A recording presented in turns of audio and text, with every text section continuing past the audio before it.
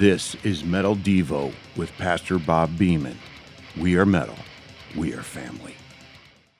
I would love you to be part of Metal Devo. You know that music that we have before and after I speak?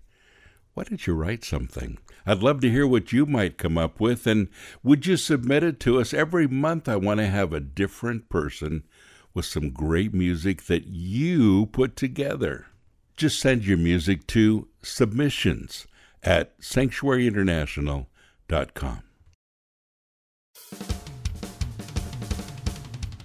Day 75.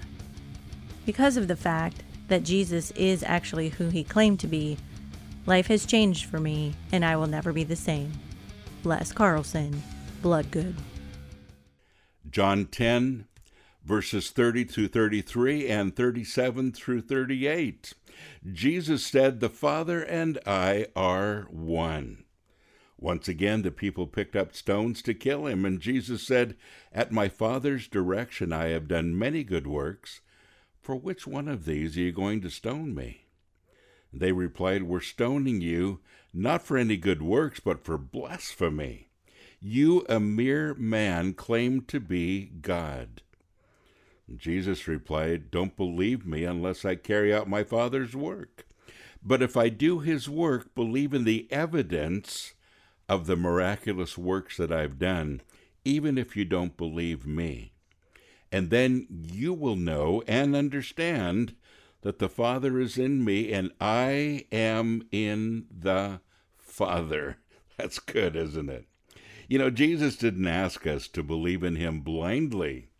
Of course, Christianity does involve a certain amount of faith, but Jesus also challenged the people of his day to judge his claims about his identity on his works that proved it.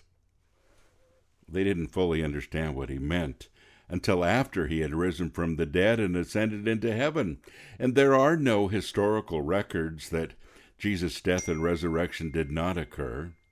On the contrary, there are lots of witnesses that saw it, so people could ask about it. They knew Jesus had risen from the dead. There were even people who saw him ascend into heaven that still doubted. The people argued about the meaning of it, not even the event itself. Even if we remove the four Gospels, historians still have an extremely difficult time explaining why Christianity grew so fast without the resurrection.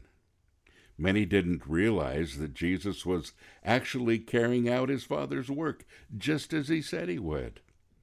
And he told the people of his time to only believe that he was who he claimed to be based on the outcome of his mission. Think about it. Have Jesus' claims changed your life as well? Visit sanctuaryinternational.com/merch to order coffee, mugs, and your copy of Metal Devo. We are metal. We are family.